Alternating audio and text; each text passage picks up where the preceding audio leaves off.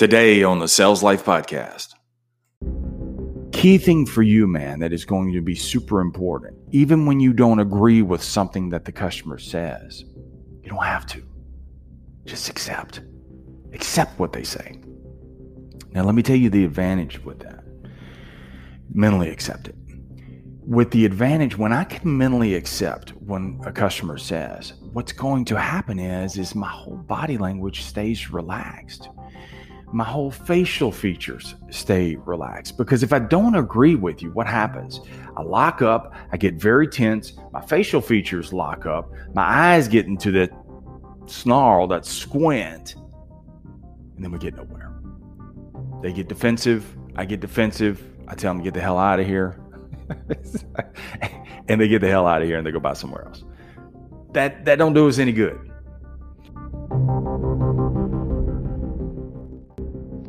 Hi, this is Rich Villar. I'm William McCormick. I'm Sean Hill. I'm Kenny Landrum. You're listening to The Sales Life with Marsh Bice.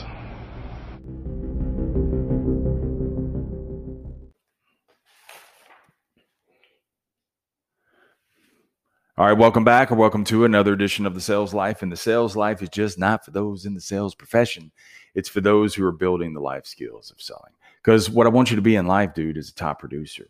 A top producer, not only professionally, but also personally as well.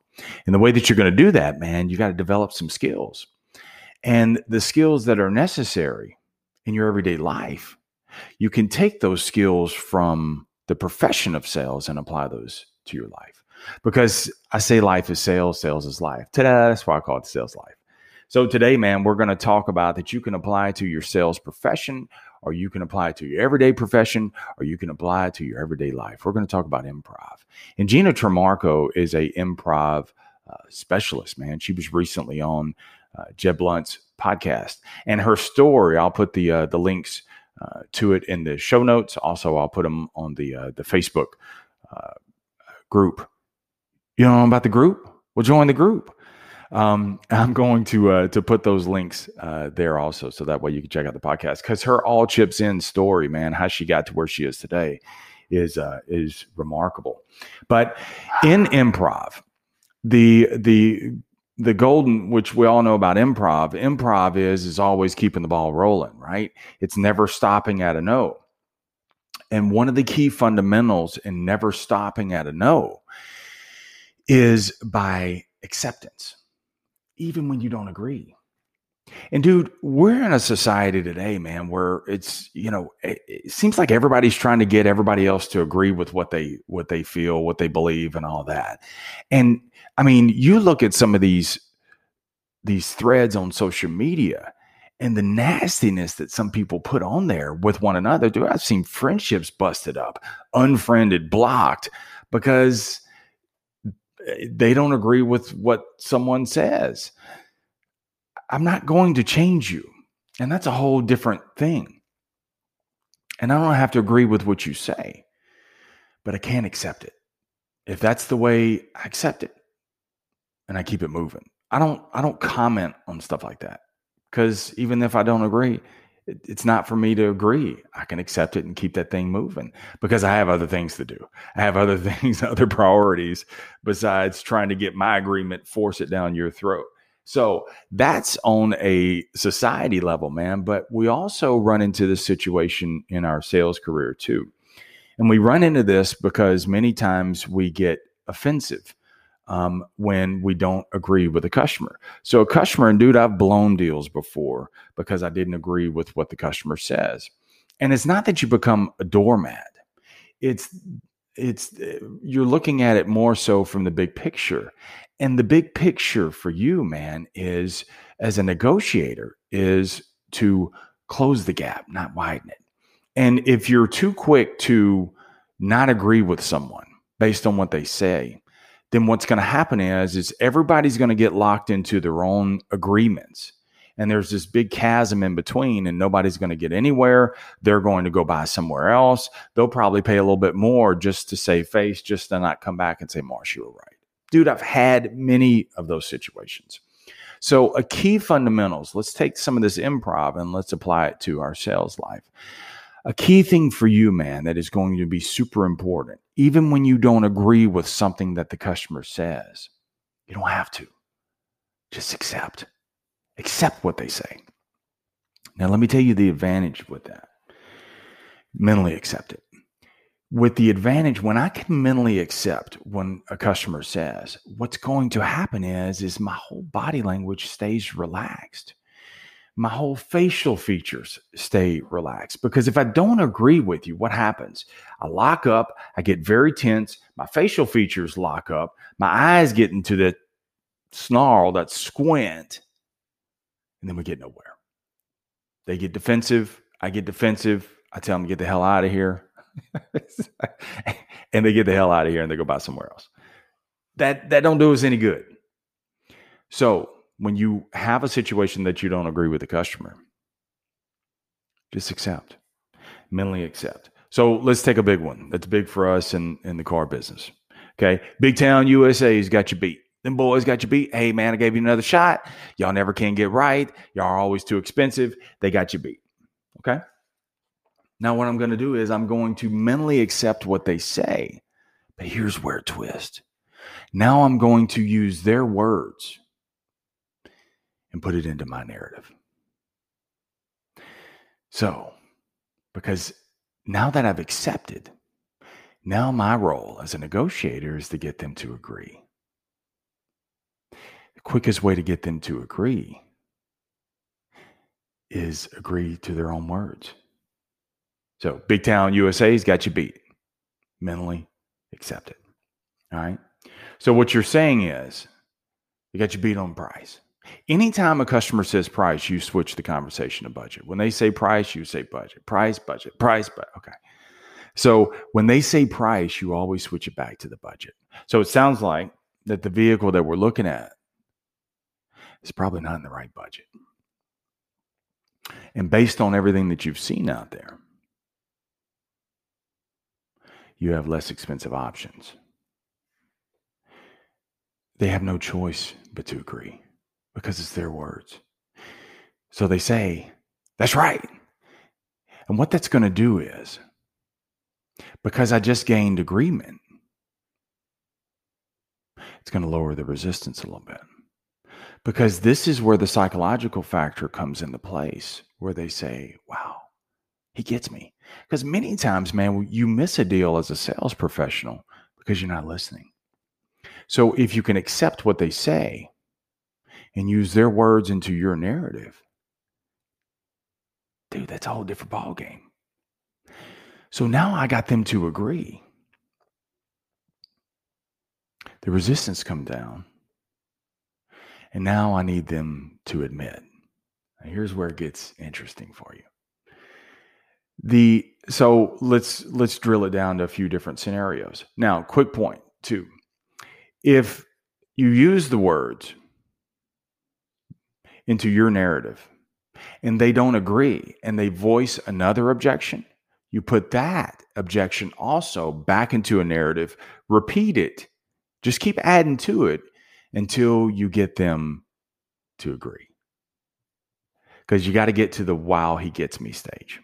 Once you get to the wow, she gets me stage, now we got to gain admittance. So here's how we get them to admit. Big Town USA's got you beat. First thing you could try is tell you what, why don't let's make sure that we're all on the same page and let's see what you have worked out with them. And that way we can see where we are. And that way we can see that, make sure that we're all on the same page.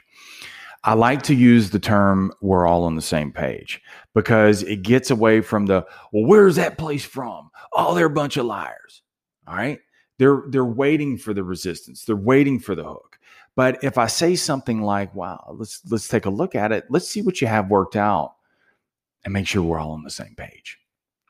It's going to do two things. Either A, they're going to be more compliant and pull it up and show you what they have.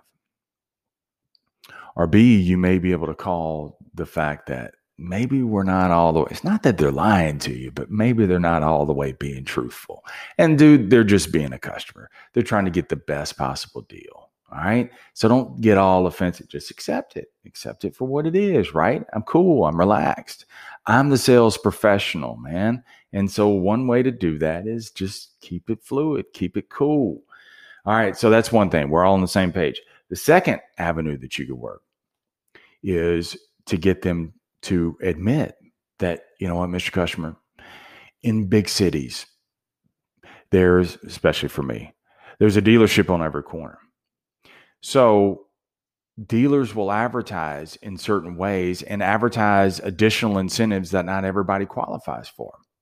So, and many of the incentives that they're advertising are not compatible with one another, meaning that you can't stack one on top of the other. It's an either or situation, if you're even compatible at all.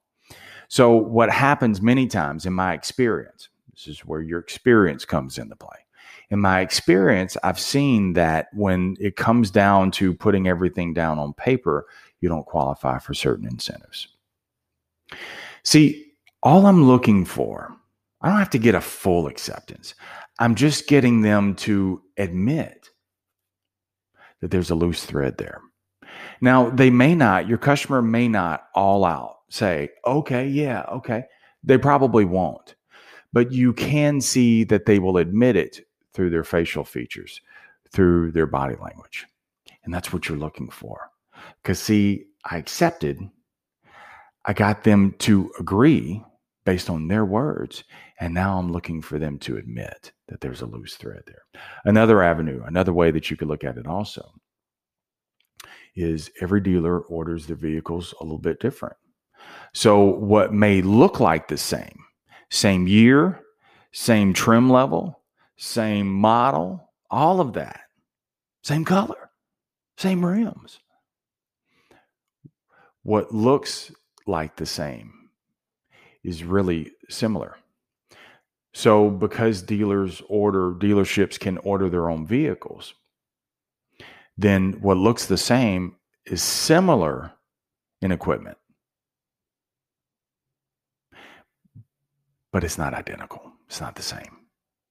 So it sounds like that what we need to do is let's readdress your must-haves. I like the word must-haves. Deal breakers. Is this a deal breaker for you, Mr. Customer? I like to use words like that because it forces well, no, it's not a must-have. Or no, it's not a deal breaker for me. It'd just be nice to have. That will get you out of the locate kingdom. That'll get you from, trying to sell something fictitious that isn't there, that you got to spend a lot of time doing that, and drill it back down that you may have something that's similar that will work for them. So clean it all up. So every dealer orders their vehicles a little bit different. What looks like the same could be similar because the equipment may not, because you may be looking for things that are must-haves for you, and I may have some extra equipment in there that is not what you want. So why pay for something more that you don't necessarily want? So let's readdress what your must-haves are. See, your job as a negotiator, you're a defense attorney. And what defense attorneys have to do is they don't have to prove the whole case. All they got to do is prove a reasonable doubt. And so when you're working to negotiate with your customers, I'm just trying to put a little doubt in there that maybe they can admit that it's a little bit different. It's a little bit different scenario. When you have that, it keeps things, and when you can work it, let's back it up real quick. So when you can go from acceptance to agreement, get the customer to agree, to getting them to admit that maybe they're not looking at it. Dude, you got to remember, man, you are a sales professional. You've been doing this for many years.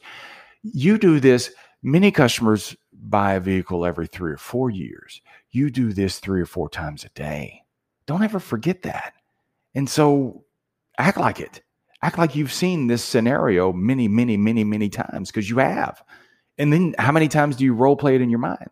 See, you have to remember that. You have to prime that pump. You have to remind yourself of those things.